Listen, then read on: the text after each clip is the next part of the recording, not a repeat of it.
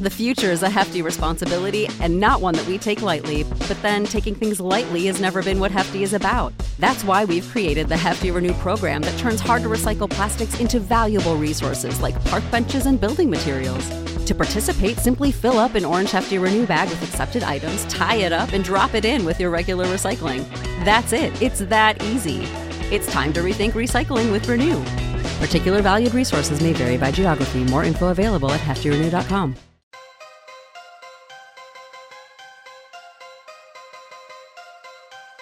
The Fed can just print more money out of thin air, but the government's always going to be in debt to the Fed. Always.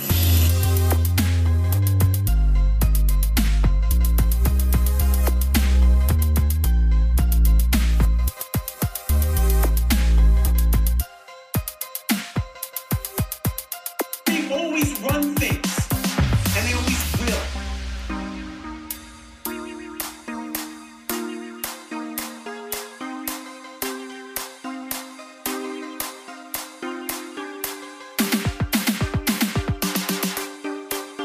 You know, they all have this devotion to truth. Everybody has questions that aren't being answered.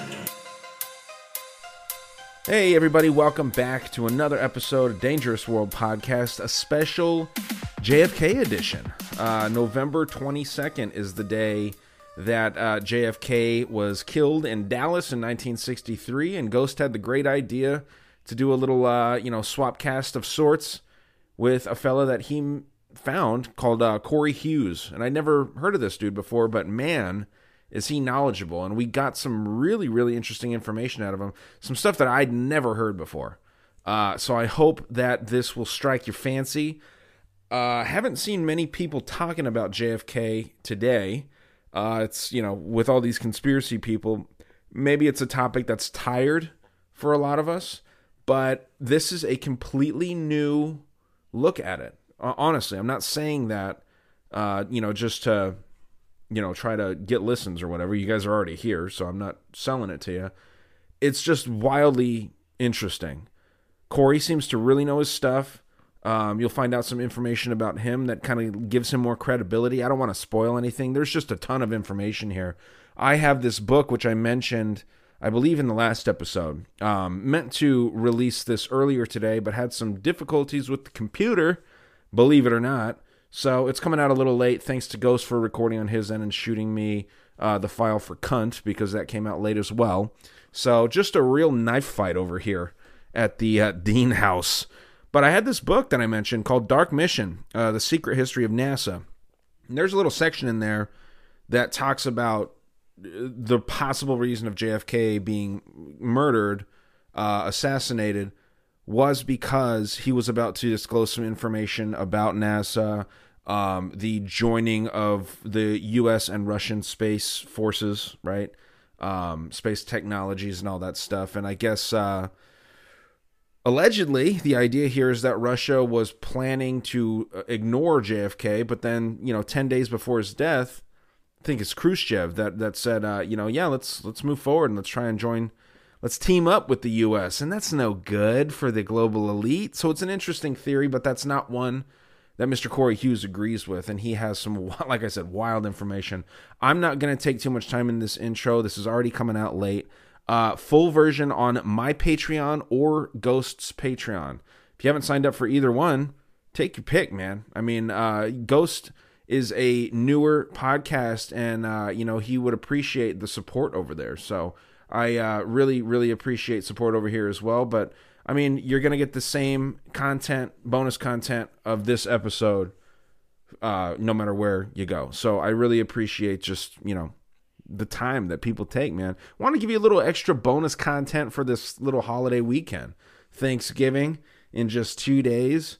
Black Friday is always a shit show. I don't know how many of y'all go out. Probably not many, because this community's full of people that are like, oh, I don't like to go out and be around the people. It's like, I get it, but come on. We need to have our own personalities here. Everyone seems to think the same way in this conspiracy world. And I'm not going to start ranting about that, okay? But this is a wild episode. I hope that you guys enjoy it. I usually don't like touching these topics that people have just beaten to death. This is not that. This is very, very new stuff, and all the stuff that I know about JFK, this was new. Entirely new stuff to me. So I hope you enjoy it. Check out the Patreon, patreon.com/Dangerous World Podcast. 45 additional minutes here and over on my Third Eye Podcast Patreon as well. And, you know, we'll see what's up. You know, just check it out. DangerousWorldStore.com, gearing up for the holidays. Not telling you to order anything because sometimes shit takes me a while, but I'm going to get back in gear with that store. And I again, can't thank you enough. I hope that you enjoy this episode. Let's roll into it with my buddy Ghost over there at My Third Eye and the great Corey Hughes, the great and powerful Corey Hughes, as Joe Rogan would say. Let's get into it. Here we go. All right, ladies and gentlemen, welcome back to My Third Eye. Today, I am joined by Ryan Dean. You all know who he is from Dangerous World Podcast, and Corey Hughes from CoreyHughes.org. We are going to discuss the JFK assassination. So how are you, Corey? I'm good. Thank you. Let people know where they can find your work. Sure. All my stuff is at CoreyHughes.org. And that's pretty much the best place because it has links to all my videos and podcasts and whatnot. Awesome. Ryan, how are you today? Good, man. Same old stuff. Just another good day to, be learning about some new information. Yes, absolutely. How are you? No one ever asks you how you are. I'm always good. I mean, I don't know. I try not to ever have bad days, but when I do, they are the shittiest days on the planet. But I try not to let shit bother me. You know what I mean? But yeah, I'm doing good. Other than the puppy's having a little bit of a thing today. So we were rocking a Green Bay shirt. They just had an embarrassing performance against who was it? The Titans. That was god awful. Yeah. Hey, you win some, you lose some. Apparently, we're losing a lot. So yeah. All good. So, where do you want to start, Corey? Anywhere you like. I can pick up pretty much from whatever questions you have. We can run with. Well, let's start with the beginning. You break down your case, and we have questions. We'll jump in and we'll go from there. Because should we let the people know what we're talking about here? I did say the JFK assassination. Okay, yeah, because that's it's definitely very interesting, significant for today as well. You know, the day that this episode's coming out here. So, yeah, man, it's interesting stuff, and I haven't heard what you get into here, Corey. So I'm really pumped to hear some information I haven't heard about this, man. So yeah, wherever you think you want to start. Okay, so well, most people when they talk about the Kennedy assassination and researchers who get into the Kennedy assassination, one thing I find is that all of them seem to study just the Kennedy assassination. And the Kennedy assassination is like one piece of a much larger puzzle. And so if you really want to understand the Kennedy assassination, for me, it goes back to like the late 1800s and all through World War I, World War II, and then even after Kennedy, you can continue in world events tracking things that were the direct result of the Kennedy assassination, right? Like through Iran-Contra, Oklahoma City, 9/11, all these things, right? These are not like, to me, individual events. These are all continuations of the same operation, right? So for me, when you really start to understand who was behind the assassination and how it was pulled off, it really comes down to the study of relationships, right? And when you start to study relationships, you can really how big do you think the connection map surrounding Jeffrey Epstein is? I mean, in the thousands, right? And so when you get into history, really history is seemingly this long study of relationships. And when you study the relationships that are directly responsible for the Kennedy assassination, you'll find that the motivations and the mindset and the ideologies of the people who were behind it really go back quite some distance. And so when most people start to study Kennedy and they really don't seem to understand up from down, it's because they don't understand the mechanism by which the assassination was pulled off, right? And so you have to think, all the guys involved in the assassination, particularly the shooters and the handlers above them, all of them were working with the mafia and with the CIA and with the FBI, And in working with all those organizations who really are fundamentally one organization, right? Especially in 1963, you really come to find that there are outside influences that have kind of co-opted our country that have been in place for at least 100 years. And so when people blame the CIA or the FBI, to me, it's a joke, because who are the forces that are controlling those organizations? And I'll tell you that their interests are not in America. They're not in continuing the American dream or supporting the American people or any of that stuff, right? So it all kind of came to a head with the Kennedy assassination. And ultimately, Kennedy was killed over Israel and their need for the nuclear bomb. Kennedy's number one priority, going back to 1960 when he became president, was nuclear deproliferation, right? Getting rid of nukes. And he was heavily involved in talks with Khrushchev through back channels on getting rid of nukes, right? But of course, you have savages on both sides.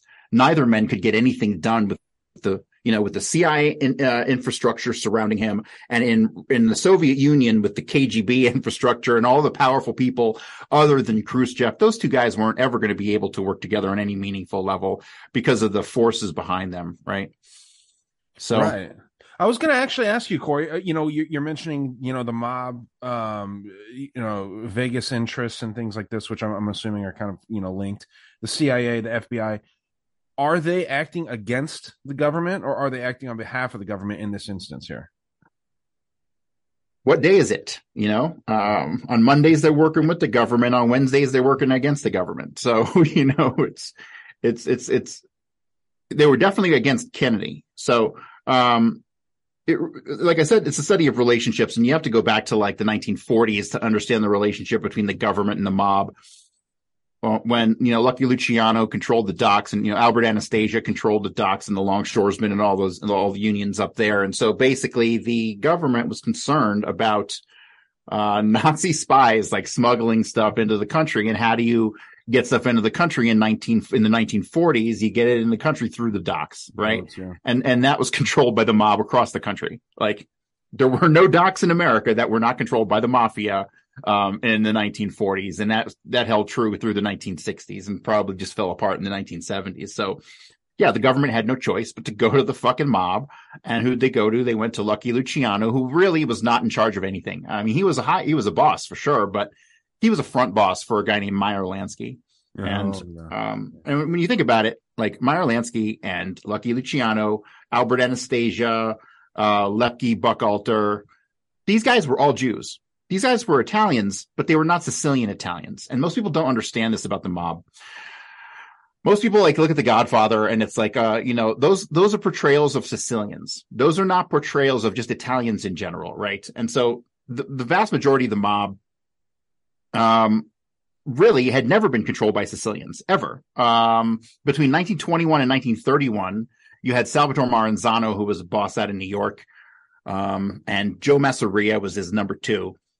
And he got whacked in 1931 by Meyer Lansky. Okay, Meyer Lansky sent Albert Anastasia and all those guys I just mentioned to go take out Sal Maranzano. And when they did, in 1931, basically Jews took control of the mob.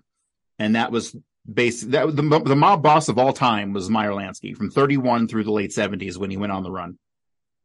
And all the names that you hear, Giancana, Trafficante, all these guys were front bosses, ultimately. And so the image that most people have of the United States mafia is totally wrong.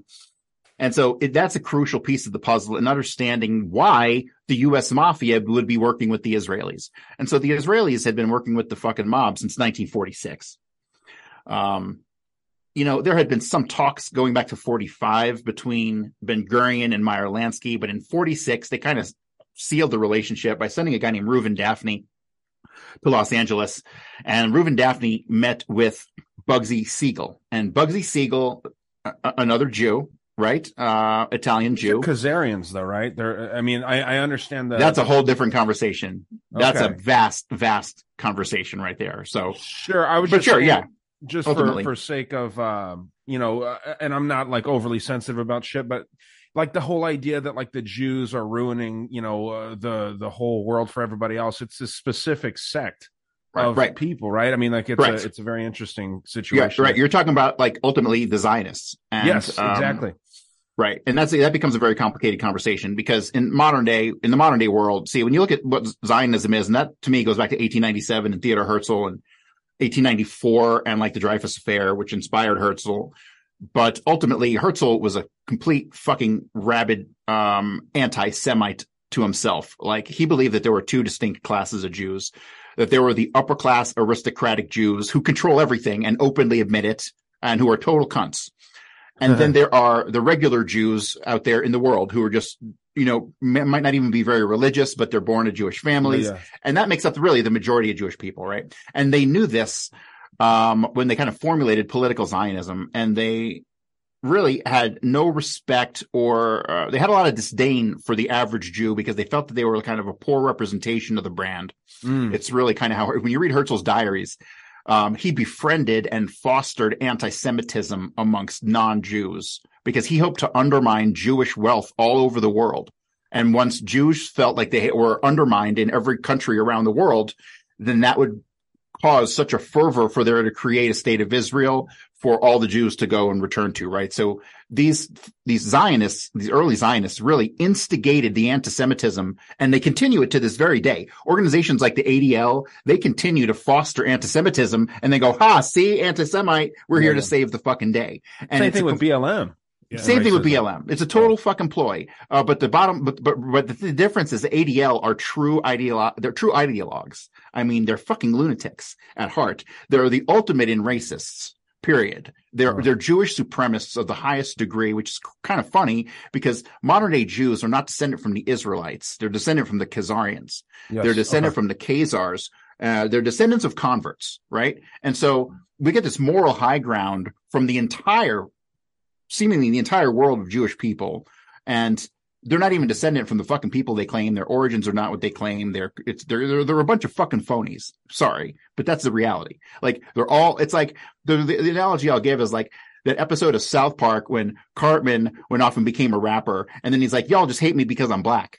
Right? Well, I'll take it a step further. Have you seen where Cartman becomes a rabbi in the future? No, I haven't seen that one. And Kyle thinks it's like a giant ploy just to fuck with him because he's always making fun of the Jews. So it's hilarious. It's hilarious.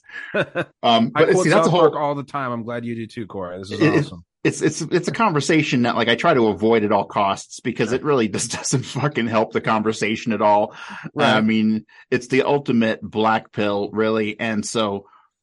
Kennedy, it's kind of hard to separate Kennedy from that because those are the people who were behind the assassination, right? When you come to understand the relationship between the Israelis, the CIA, and the mafia, they're one organization in 1963, inseparable. And the amount of like traitorous espionage that went on, like on multiple continents because of those organizations and their relationships with like the Corsican mafia. And like, then they have like a corporate infrastructure through businesses like there was a company called Permindex.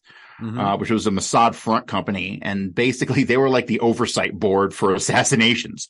And the oversight board was the board of directors was like a who's who of like mob guys, CIA guys, intelligence guys, like you just, every fucking possible scumbag, had representation inside of Permindex.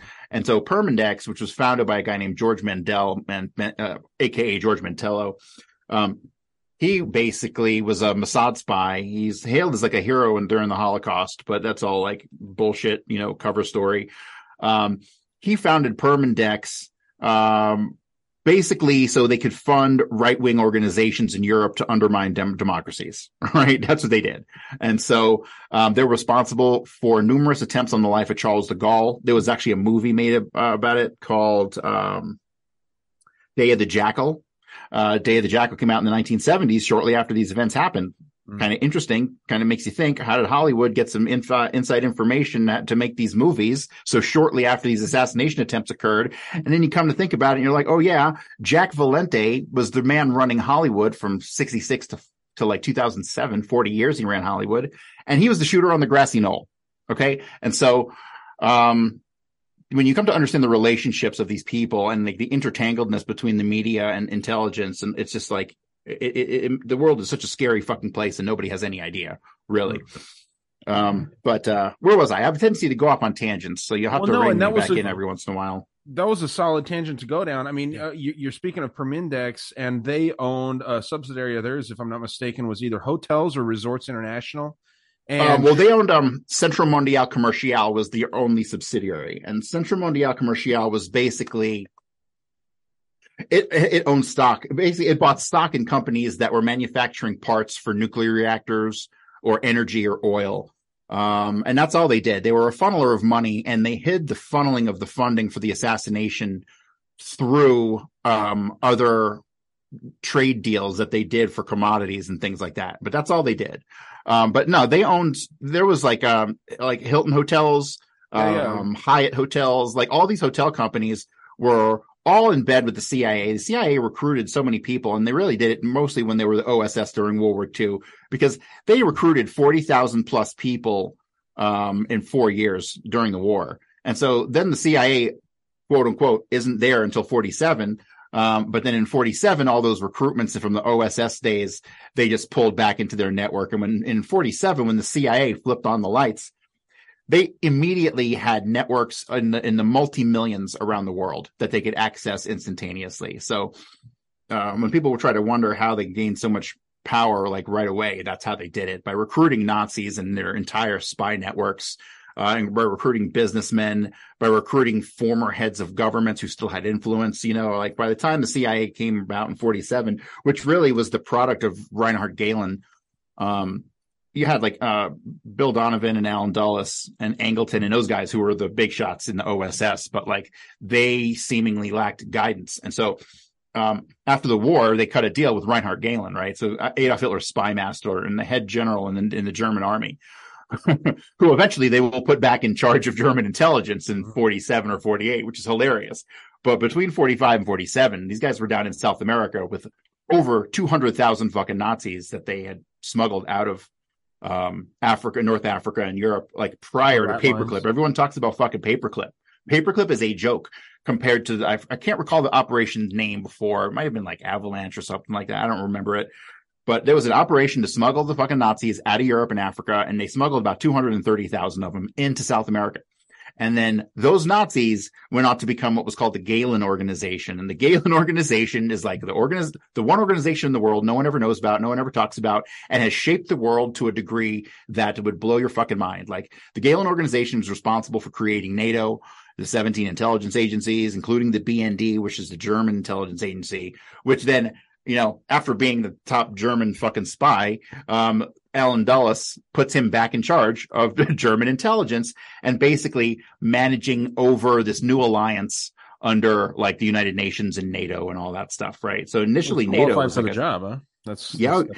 Oh yeah, but he fucking played them so well, because what he did was like he had all of Germany's intelligence, but he didn't just give it to them.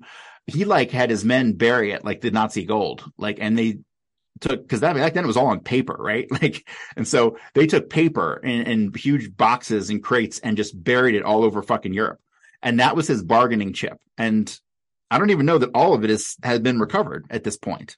Just so we know, the Nazi gold hasn't all been recovered.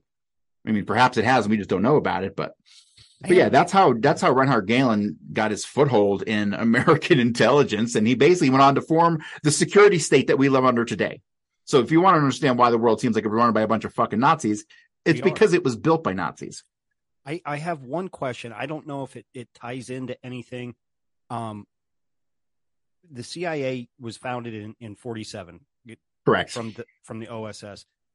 And then in 48, Israel, the state is formed. Is there any type of, I mean, to me, that looks like a coincidence to me. These are all the same people. No. Like, don't even try to separate these people. Like, they might be different governments, different religions, whatever. These people are one organization that basically formed the cabal that still is today. I mean, you can trace these people's actions from immediately after World War II, especially like the fucking Israelis, I call them the Israelis because even though Israel isn't around yet, it's literally the same fucking people causing havoc going back to like the 20s, right? So even before World War II, it's the fucking Israelis like Ben Gurion and Chaim Weizmann and all of these fucking guys, like worst people that have ever walked planet Earth.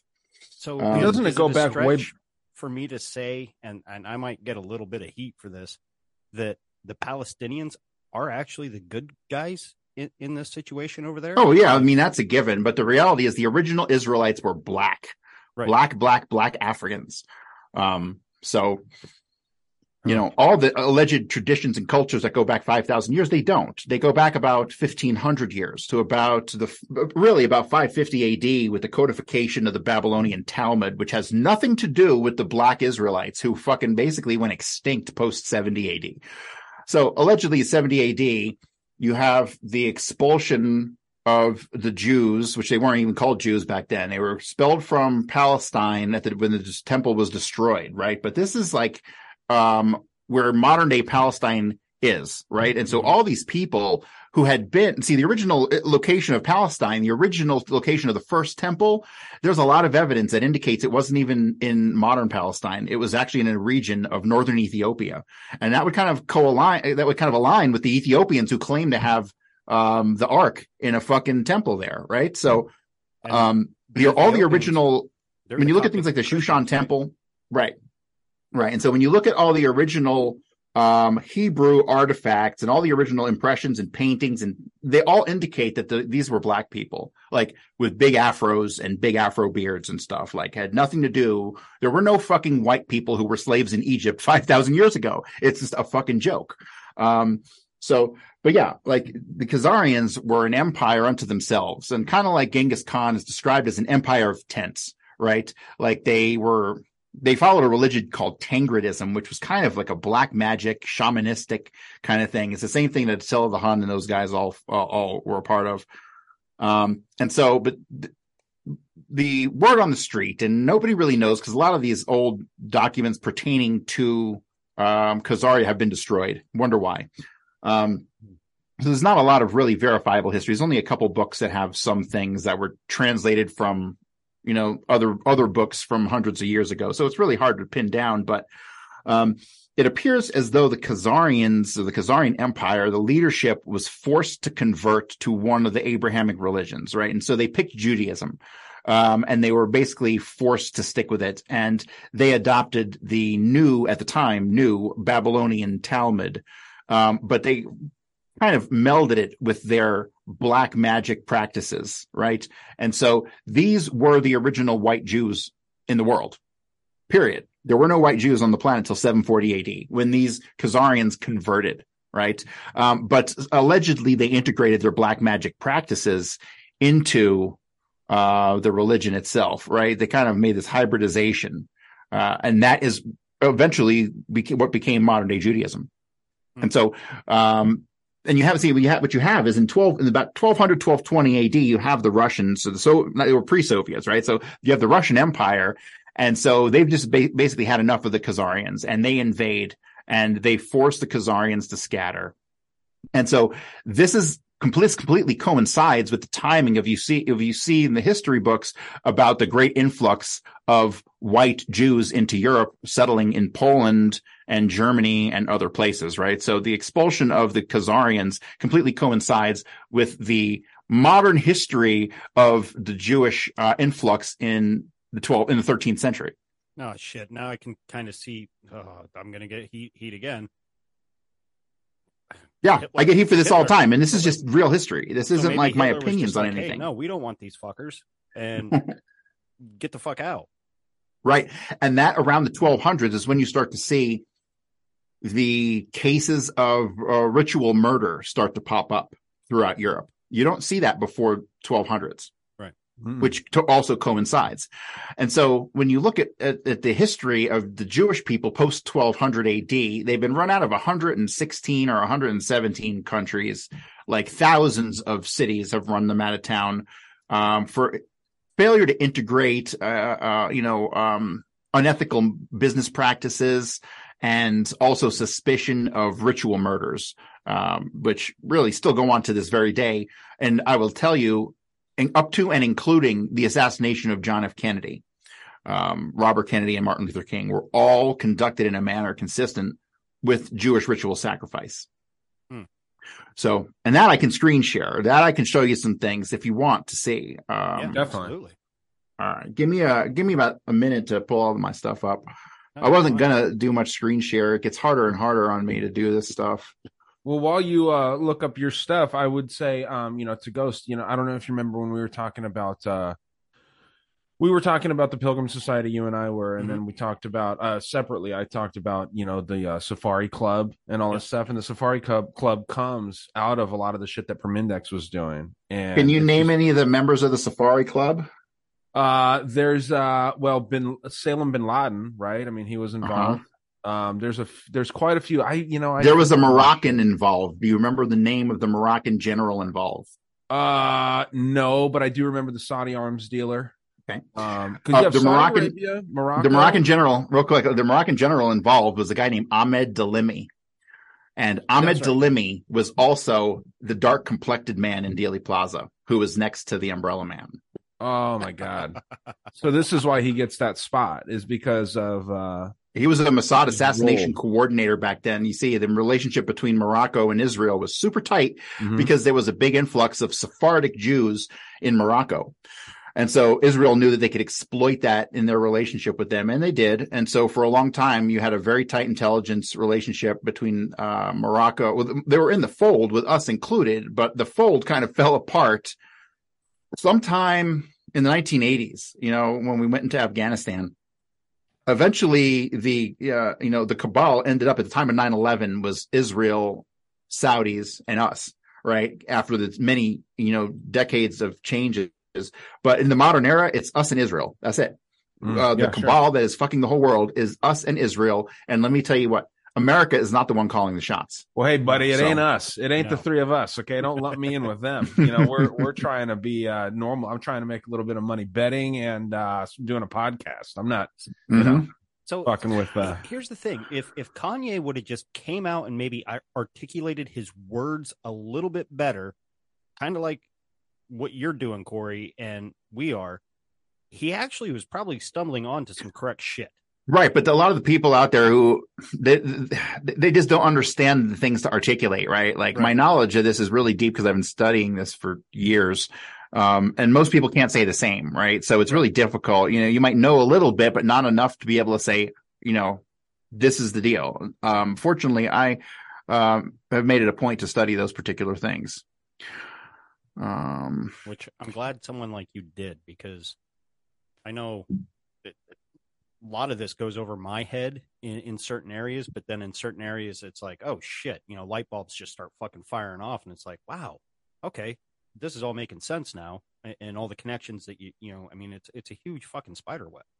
Well, it's the biggest. The Kennedy is the center of the universe. Like, it seems like it was the beginning of a ritual too, like a long-standing ritual. Maybe not the beginning, but like more so with the United States, because you get like the first like credit card coming out around then as well, and like all kinds of weird shit kind of ties together.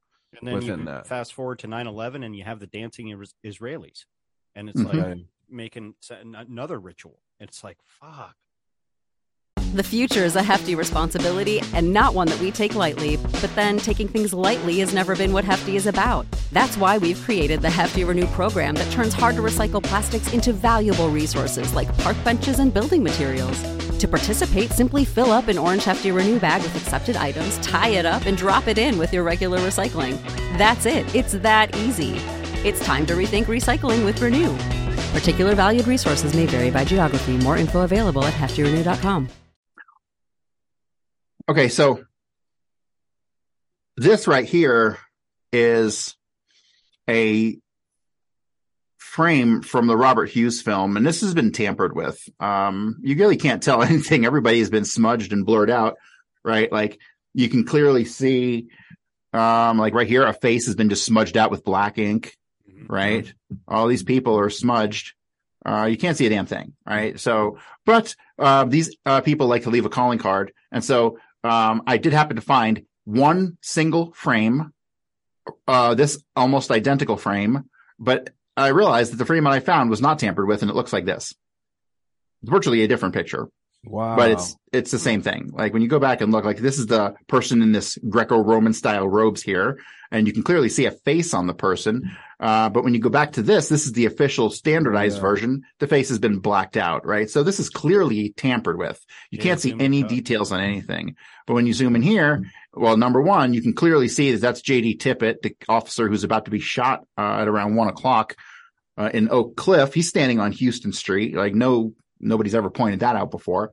But as you go through this like assembly of people here standing on Houston Street, and this is at the time of the assassination because this is the motorcycle cops who are behind Kennedy as the motorcade is pulling around the corner onto Elm Street. Okay. So if you take a look on the right here, you'll see there's a person wearing a costume of a parrot. You can see the yellow head with the black eyes and the orange beak. I think there's some other people wearing costumes here, but I really can't say, I'm not 100% sure, but I can tell you with certainty that is a parrot costume. And the most important person here in this lineup of people is this guy right here in the middle, who is wearing a very tall, ornate hat. It's purple and it has some looks like gold or silver on it. Has a white collar hanging out here. A purple robe, and this is a patch on the shoulder here. And you can see a couple other people with patches on the shoulder here, right? These people are all together. And so, then you find this group of four, right? It's a family of four, and they're right here in this photograph.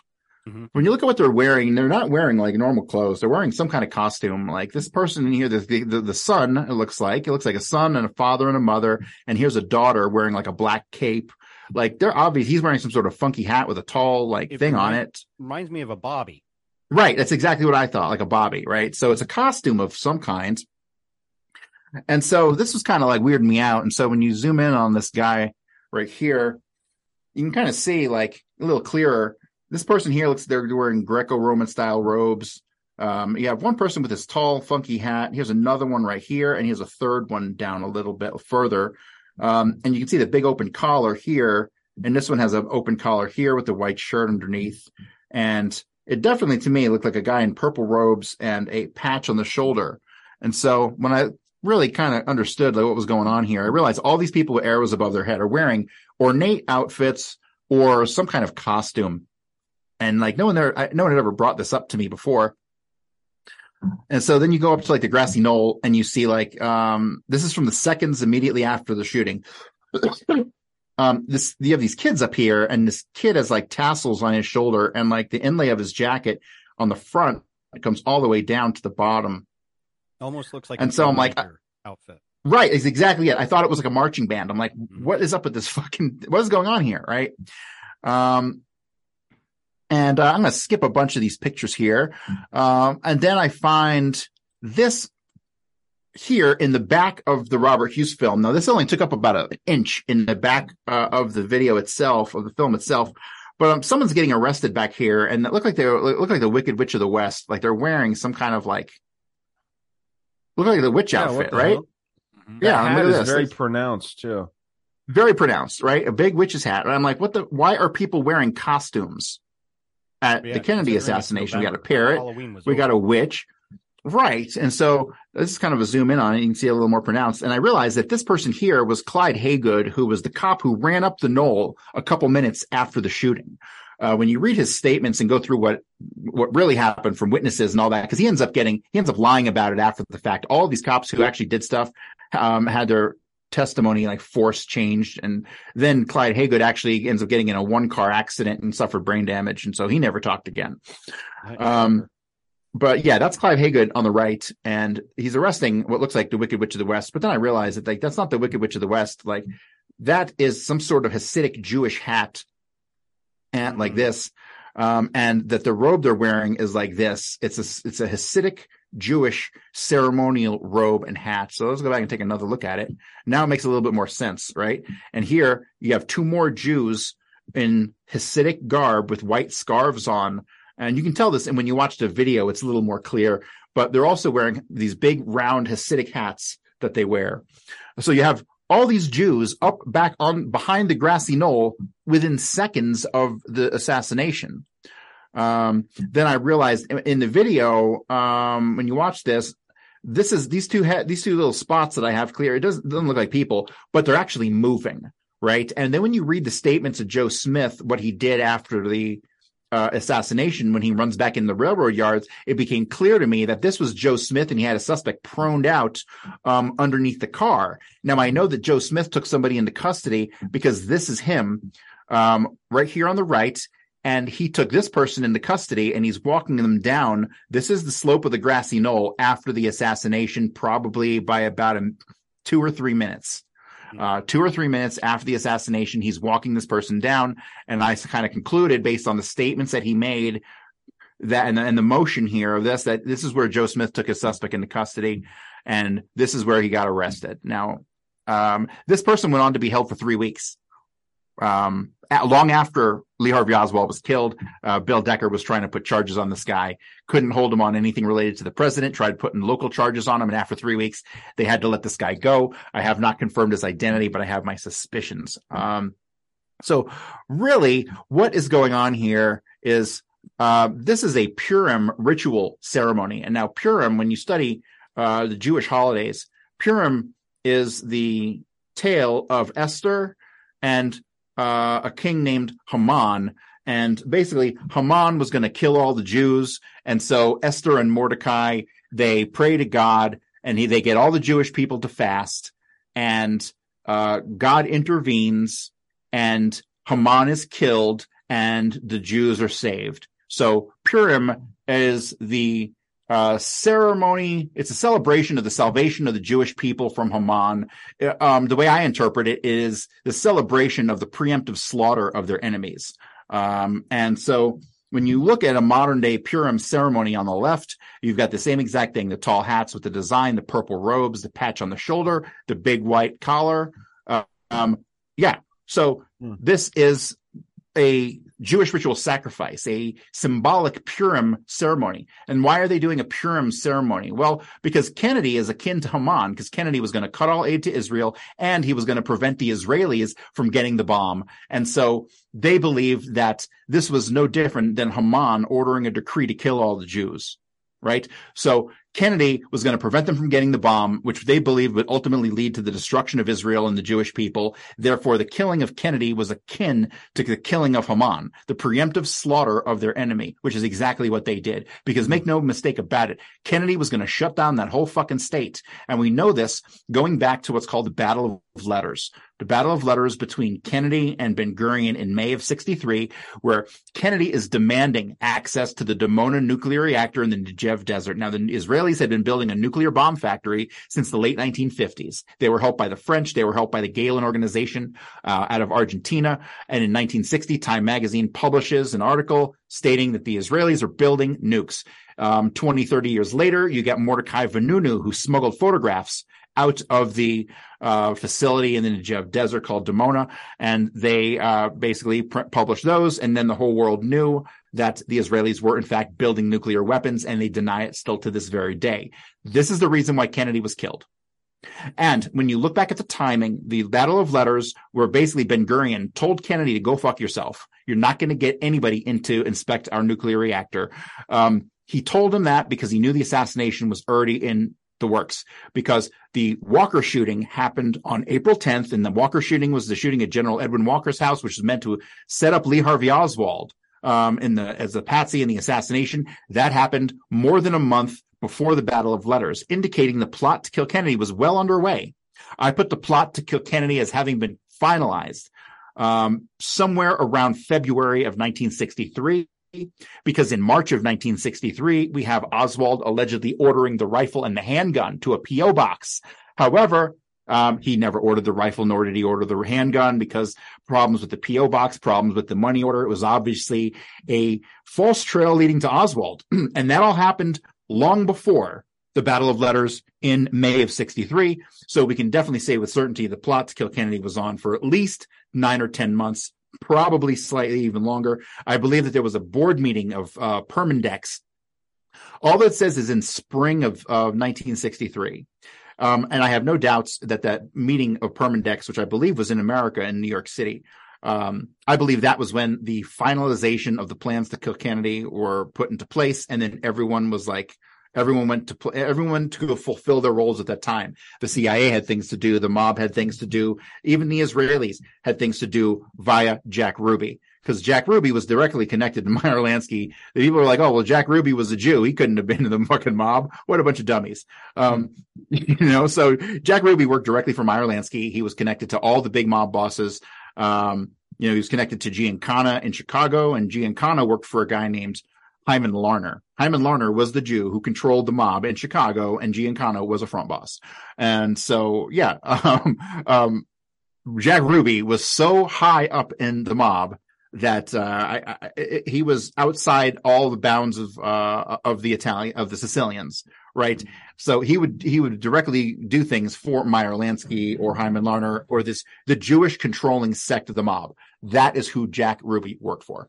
So crazy. Yeah, I forget where I was going. You're on a roll here, dude. You mentioned something about the railroad right behind the whole area that this was. This was behind the book. The book depository. Right? Yeah. Yeah. So this railroad, because this was what was interesting when I was looking through this, and I kind of mentioned this to you earlier. I'm obviously not as educated on this stuff as you are, but this Gordon Arnold dude that he was standing in front of the fence, and he says the bullets went over his head, and then he someone said one came went around past his ear, which was interesting. And then he goes on, so he's filming, right? He's trying to get like a good vantage point.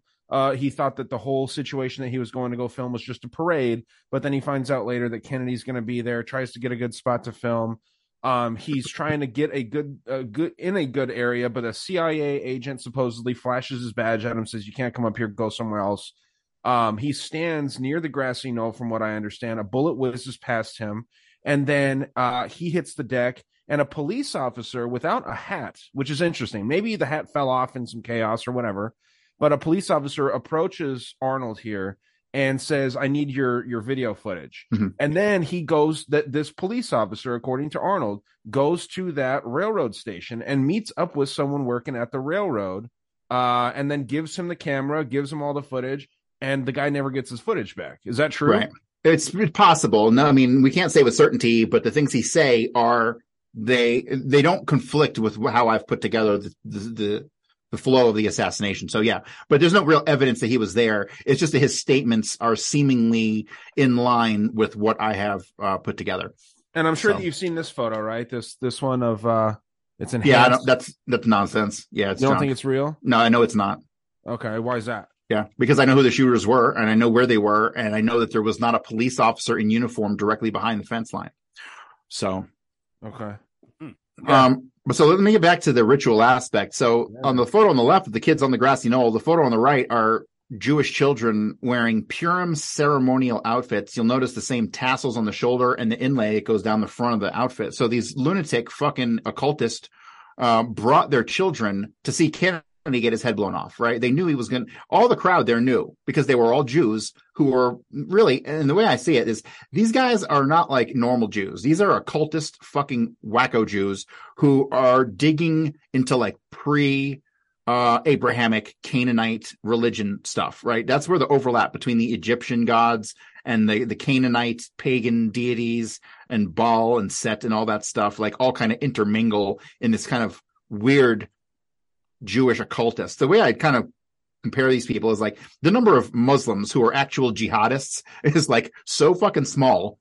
It's a fraction of a percent. And I would put the number of these weirdo occultists within Judaism at the same thing, a fraction of a percent. But I can tell you almost with certainty that this was coordinated through Meyer Lansky's rabbi. There's a lot of government FBI documents, particularly in some CIA, on Meyer Lansky's rabbi that I still need to get to. But that would be the connection, because when you go back to like the assassination of Mayor Anton Cermak in 1931, or was it? No, that was 33. Anton Cermak is murdered in Miami in 1933. He's the mayor of Chicago. He was basically had a beef with Al Capone, and then after Al Capone, Frank Nitti, and fundamentally, a hit is put out on him. And while he is with Roosevelt in Miami, the hit is pulled off by a guy named Dave Yaris, who was actually one of the shooters in the Kennedy assassination. Dave Yaris, a young 19-year-old kid who's sent from Chicago to Miami to work the liquor lines for Prohibition. He ends up getting a guy named Zangara, Giuseppe Zangara, to be the patsy in this assassination. And when you really dig through the pictures in that assassination, you'll find these Purim rabbis there also in 1933 30 fucking years before Kennedy was killed. So yeah, this is not new. This is not an aberrant occurrence. This is modus operandi for these people. And I promise you, there are these Purim rabbis in the Ambassador Hotel with Robert Kennedy. I promise you they're around somewhere around Martin Luther King, Malcolm X. All of these are all conducted in a manner that coincide with Jewish ritual sacrifice. So now I'm going to back this up a many, many, many years. That ritual worship of supposed when Moses went up to get the 10 Commandments, it comes down, they build the golden calf. Okay. And he's like, oh, you can't be worshiping this and da-da-da-da-da. What is the correlation? Because I've been thinking about this for probably a month now since they found these red heifers. Okay. Why are they still so adamant about cow worship?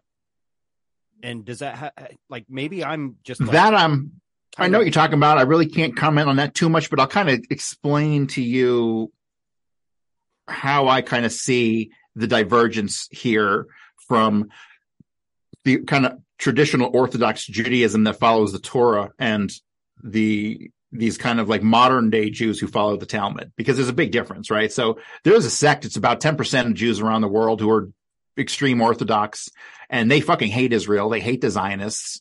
And they are very against Talmudic Judaism, right? Because the Torah is good stuff. It's the 10 Commandments, right? It's like, don't steal, don't fuck your neighbor's wife, it's all that stuff, right? All that, don't kill people, whatever. So, but that's not the Talmud. So you have Moses who goes up and gets the 10 Commandments, right? And so the Torah eventually comes from the 10 Commandments. Waiting at the base of the mountain, you had like 70 rabbis, and they end up writing all the other shit that has nothing to do with the Torah. It's their interpretations of how to execute the Torah in daily life. And that was called the Sanhedrin.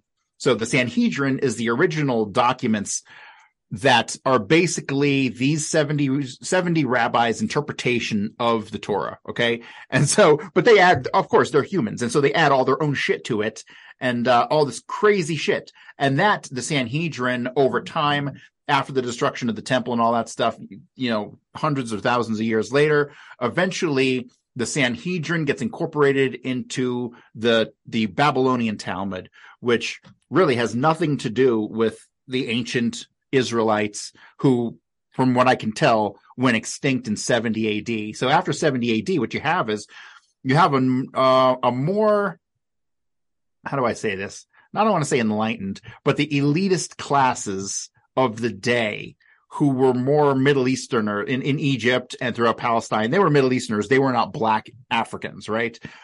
They adopted these ways going back to like before the time of Jesus, who wasn't a real person.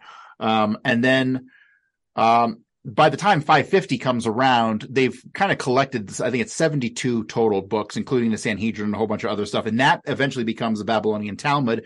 And when you read through it, it's a fucking book that basically is very anti-Christian. It endorses all kinds of ritual sacrifice.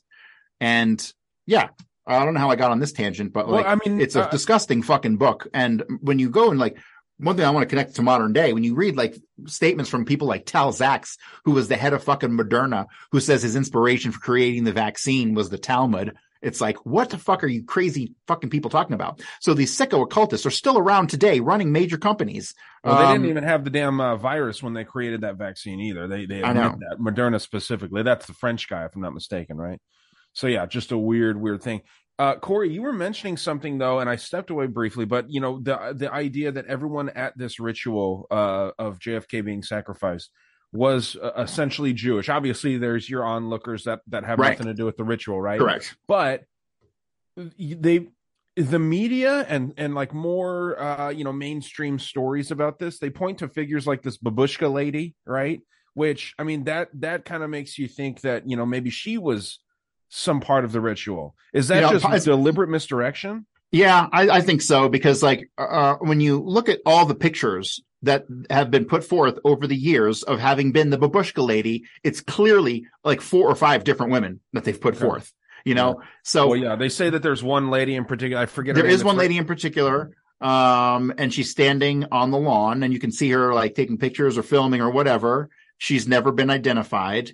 You can clearly see her face from another film that's taken from up the grassy knoll as she goes running up the steps, and it's like some old woman. Now, Beverly Oliver. It's not Beverly Oliver. She's That's a what they fucking. say. She's a liar and an attention whore. She is not the fuck. She would have been 17 at the time, and when you listen to her descriptions or conflicting descriptions over the years of where she was standing, if she was even in Dealey Plaza at all, it's most likely she was standing on Houston Street, not anywhere near the fucking place where she says. Definitely not where the Babushka lady is, but yeah, it's really kind of pissed me off to a great degree that so many people have credited her with being the Babushka lady when the various photographs that have been put forth as the Babushka lady are definitely different women. And the one person who it is definitely in her 60s, if not older. And so like I said, it's just deliberate misdirection is what it is. Oh yeah. Okay. Well, they put emphasis on things that don't matter, right? Like, I swear to God, if I hear another person say that like James Files or like Malcolm Wallace had anything to do with the assassination, I'm going to fucking lose it. Like this is COINTELPRO. This is FBI Bush? infiltration. Bush was in Dallas. He was definitely in Dealey Plaza. He says 100%. He wasn't the Bin Laden, no. So here's the thing with Bush. Never mind. That's 9/11. We have a letter from Barbara Bush, his wife, who basically admits that they flew a private plane up to fucking Dallas from Houston, that George Bush dropped her off at a beauty salon and she was getting her hair done when Kennedy was killed. About a half an hour after the assassination, so probably about 1 o'clock, George Bush comes and picks her up from the hair salon in Dallas, and they rush to a private airport. Okay. Now, this is probably 1:15-ish, 1:20-ish. Now, this timing of Barbara Bush's story completely coincides with a story involving Redbird Airport, which is a small kind of private airport in Dallas. Barbara Bush describes how they headed back to the small airport. They got on a private plane, which belonged to Mr. Zappo, who was one of the guys who owned the Dallas Morning News, which all checks out. They then had to fly to Love Field, and then they had to return to the airport and then fly back to Love Field. And she describes this because they were dropping people off and picking people up. And this is exactly what's described by the operator at Redbird Airport, how a plane took off, said it was going one direction, ended up going the opposite direction, ended up at Love Field, returned from Love Field, and then took off again. So I'm concluding that the story Barbara Bush tells coincides with the Redbird Airport story, which would make perfect sense. And ultimately, they fly back to Houston on a public commercial plane from Dallas Love Field. So, dude, the foresight that the Bushes had, though, man, to not implicate themselves in this is wild. I mean, they have like false recollections of the past written down in journals. I know that Bush supposedly also like tried to rat out one of his friends for the killing of JFK. If you remember, I forget. Yeah, that's the story of James Parrott. It's really kind of, to me, I don't put a lot of. I mean, it's definitely interesting, but it doesn't really answer anything. It just shows that George Bush was trying to create an alibi and deflect attention to someone else. I mean, so do you think he was a key player? Bush Sr. was a key player. Bush, you got to understand his role in the CIA at the time. He was an oil guy, right? He was a private sector oil guy, and the CIA had a need for private sector oil guys who had access to ports and boats for smuggling, because the CIA is a fucking smuggling operation. Yeah. Especially in the 50s, post World War II and 47 when they came about, like those guys, they were using like fucking Disney on Ice and Ice Capades as smuggling operations. I mean, like, people don't understand how vast their network was, and that was basically what it was about. And so when you had a guy like George Bush who could provide ships for international smuggling, who had the ships, who had money, you pull him into the CIA and you get him involved in operations, but he's not out there handling people. He's a money guy. Bush was elite, right? So. Yeah, Eastern establishment, right? Yeah, but see, why was Bush in Texas? If that's the case, then why was Bush in Dealey Plaza? If he's just a money guy, why is he there? Because they were all there. It was a fucking spectacle. All of them were there. Also, they all wanted to make sure that they like wouldn't rat on each other, even though it seemed like Bush allegedly tried to do this. But there was some of that. But I think it was just they all had to be there for whatever weird, they had to see for themselves. Yeah. It's like, we all have to be a part of this. There's a lot of things that went on that were clearly like that, like clearly initiation style, right? Like Jack Valente. So Jack Valente is the shooter on the grassy knoll. And so when you come to understand that and come to understand who Jack Valenti is, Jack Valenti went on to run Hollywood for fucking 40 years. He became the head of the MPAA, the Motion Picture Association of America. Jack Valenti created the rating system for fucking movies in this country. And he shot Kennedy from the knoll. And I can prove it. And so, see, they kind of hid him in plain sight, right? Let's say any evidence came out that implicated Jack Valenti. Oh, Jack Valenti, the guy who runs the movies, he shot Kennedy? Ha ha, you're crazy, right? Look at Chuck Barris. Chuck Barris came out and said he was a CIA assassin. He was the fucking host of the Gong Show, right? I have no doubts he was a CIA assassin. Well, dude, let's go through this. If you don't mind, let's go through this kind of like step by step and really slowly, because this is fascinating to me that the dude that is so influential in Hollywood is actually the gunman here. Mm-hmm. And I'd never heard this theory, but yeah, he's so much more than the gunman. He's so much more than the gunman. So I'll start with Jack when he was 15 years old. When Jack was 15 years old, 1936, his very first job is working for Humble Oil, owned by Prescott Bush. And he was what was called a hall boy. That's how he started, at least. So he would run memos and he would run mail back and forth, and he just whatever errands people needed. A hand job here and there, whatever. I think you're hitting onto something else there. Yes, I think that Jack got passed around because Jack was gay as fuck. Like, that's not what the official story says, but when you come to understand who Jack Valenti was, he was gayer than a fucking $3 bill. I was just guessing, but shit, I nailed down the head, huh? And you got to think these guys fuck kids. They traffic in children. Yeah, right? Unfortunately, yeah. So, but yeah, 15 years old, he goes to work for Humble Oil. He goes to high school in Houston.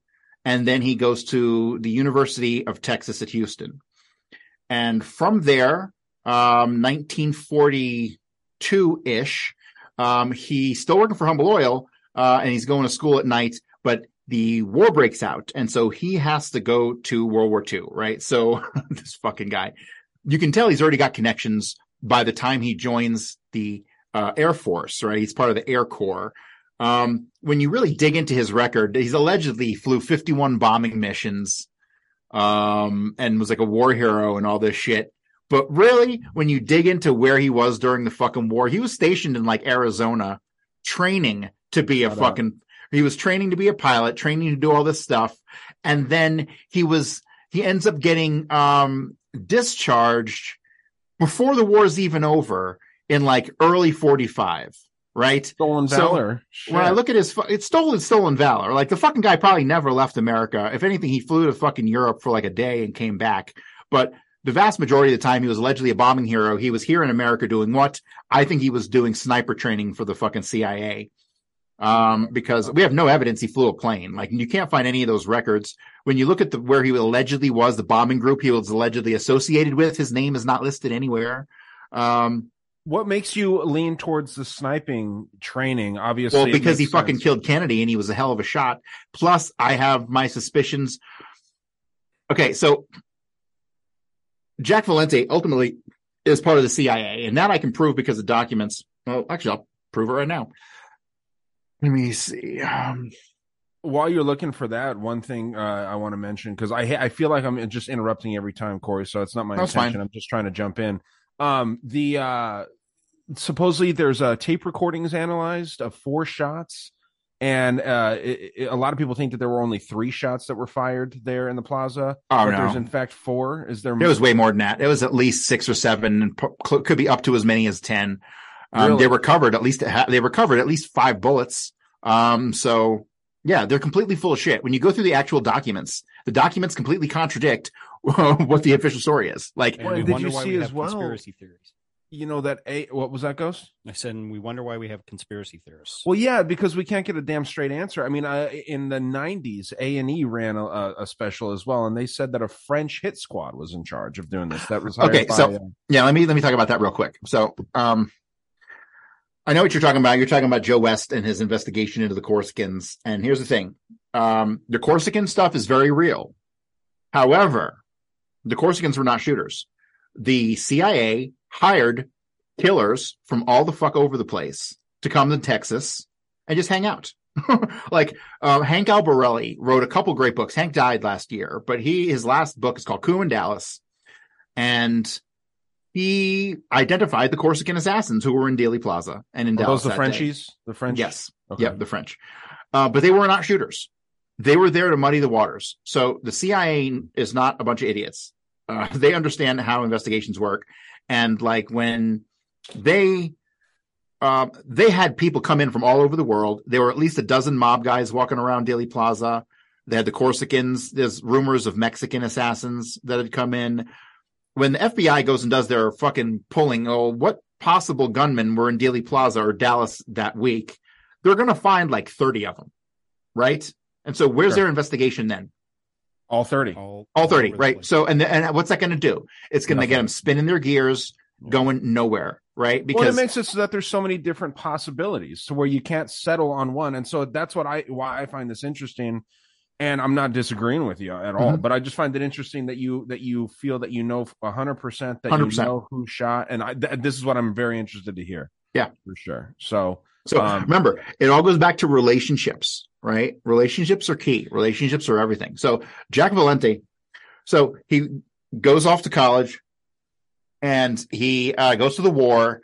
Something happens during the war, but I don't think he ever actually goes there. He comes back from the war, finishes up at the University of Texas at Houston, and then he applies to Harvard Business School. But he was kind of a shitty student. He was like a B student. So he applies to Harvard Business School and he gets rejected.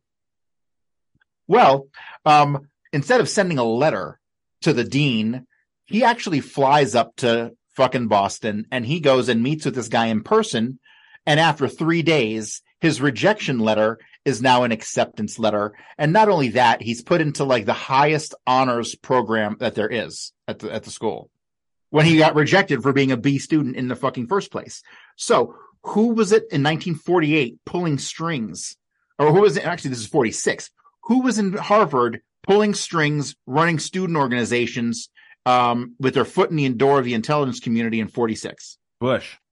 Henry Kissinger. Oh, shit. Close. Same thing. Yeah. Same thing. It is fucking identical. It's really the same thing. So Henry Kissinger is fucking at Harvard Business School, running student organizations, recruiting for the CIA, or intelligence in general, because the CIA isn't around yet, but Kissinger is already in those circles, by 46. So he pulls by 48 when fucking Valenti graduates from Harvard with a master's degree. Him and Kissinger become lifelong friends after that. That puts Valenti in the upper echelon of global pull in that sphere of influence. Like it doesn't get any higher than that. I know Kissinger is Ryan's favorite dude of all time. He's Kissinger is so. I was going to say, Corey, do you think pound for pound worst human of all time? Maybe Kissinger? Maybe worse than Hitler even? Hitler, we're not going to talk about Hitler today, but Hitler is fucking Mahatma Gandhi compared to Kissinger. Thank you. Thank you. Yeah, I stand behind that. I think he's the worst fucking person of all time. And quite possibly. Very, very possibly. If ever there was a facilitator of the New World Order, quote unquote, it was him. Going back to like, probably in the womb. That guy was probably evil in the fucking womb. He's an advocate for using nukes, not just having them, but using them. He's one of those guys who wants there to be 500,000 people in the world controlling everything, and 500,000, and then everybody else is a slave. Like that's what these people want ultimately. Wild. But yeah, let's get back to this fella that's in charge of Harvard. So 48, he graduates Harvard Business School, and he is basically, from then on out, it's really strange because there's no explanation for a lot of his activities. Like, for example, he is put in touch with a guy named Arthur Krim. And Arthur Krim is working in Hollywood with a guy named Lew Wasserman. And Lew Wasserman was running Universal, which at the time, that was when Universal had more power in Hollywood than anybody, right? The MPAA came along later, and Lew Wasserman was in control of Hollywood, and him and Jack Valenti ended up becoming great friends. Well, they put Jack Valenti as the go-between between Hollywood and the government on the film The Manchurian Candidate. Now, allegedly, Valenti has no history in government, and he has no experience in Hollywood. Why would he get this key position? Obviously, because he was already plugged into those intelligence circles. Arthur Krim had a wife named Matilda Krim. Matilda Krim was having an affair with Johnson at the time the USS Liberty was going on. So you can see this kind of closed circle of people.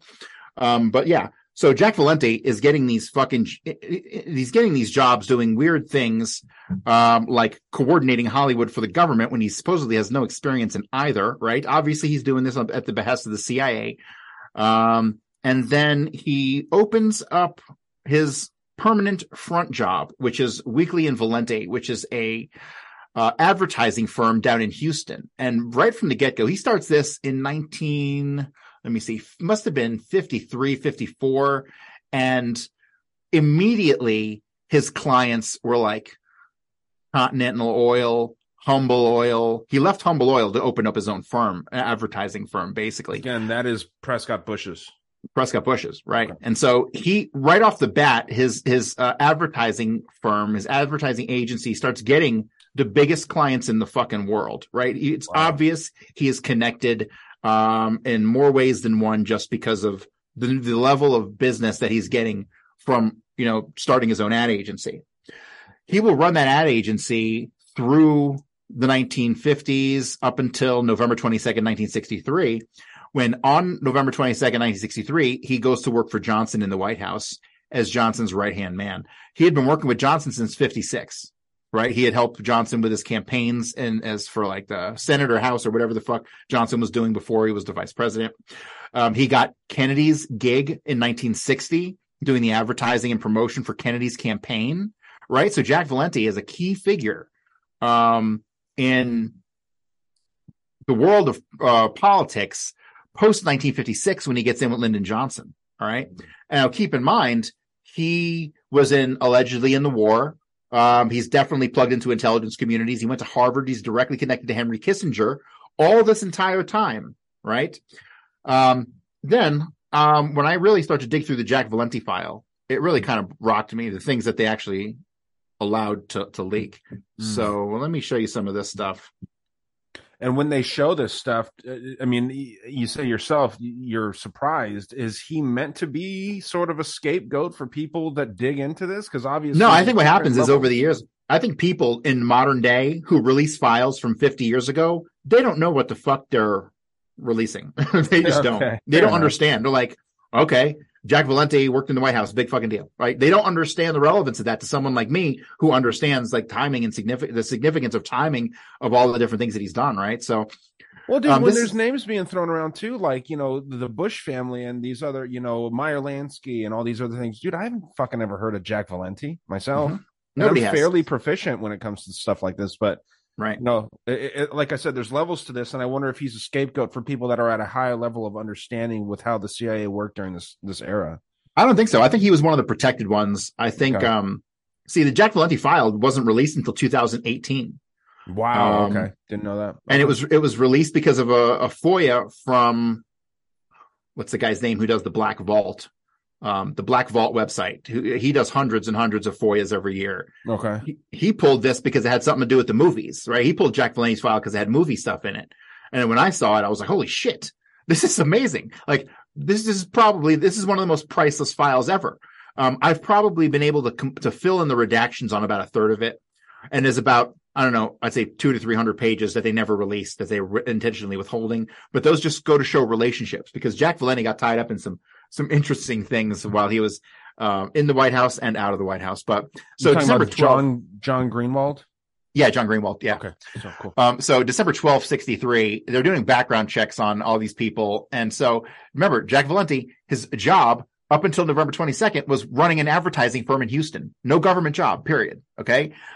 But December 12th, 63, this is from C.D. Deloach to Mr. Moore. This is an internal document within the FBI to, I believe, CIA. Mr. Moore is CIA, because I can't find a Mr. Moore who's a real name.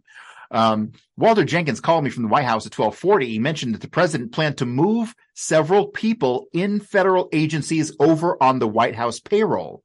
Captioned individual is one of these people. Okay. So the captioned individual is Jack Valenti, and he had to be moved from a federal agency over onto the White House payroll. Well, what fucking federal agency could he possibly be working for if he was just running a goddamn advertising firm in Houston?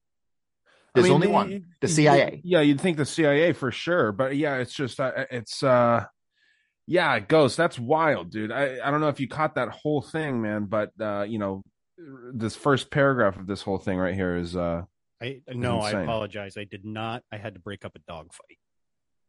Lovely. Yeah. Lovely. But you understand the significance of this document, right? I mean, it's basically them telling them that Jack Valenti's in a fucking federal agency. And the only federal agency it could have possibly been was the CIA, especially when you look at his history with Kissinger and having been in the military and all this stuff and him getting into Harvard. Like, it's obvious he's intelligence, and there's only one intelligence agency really in this country that does anything valid, and that's the CIA. So is it fair to be skeptical of everyone that graduates from Yale and Harvard and places like this? Yes. That's what I thought, man. It's so difficult to get into these places. They don't just take intelligent people. It seems like you have to be connected, and if you're going to actually graduate from these places, I think these are just filtration mechanisms. They're recruiting and filtration mechanisms. That's it. Very well said. Yeah, for sure. And so then when you further dig into Jack Valenti, like the FBI file, man, I'm telling you, everybody needs to read this thing. Like, I've read it like a lot, and there's still parts of it I can't figure out, but it's just so much. It's just a gift that keeps on giving.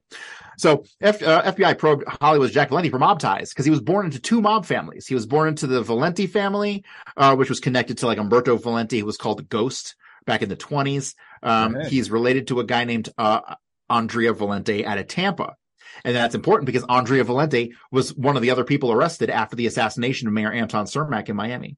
And that was coordinated through Trafficante Sr., and Jack Valenti, I believe, was controlled through his mob ties under Trafficante out of Tampa, Trafficante Jr. Because I have some documents that indicate Trafficante introduced a hitman named quote-unquote Max.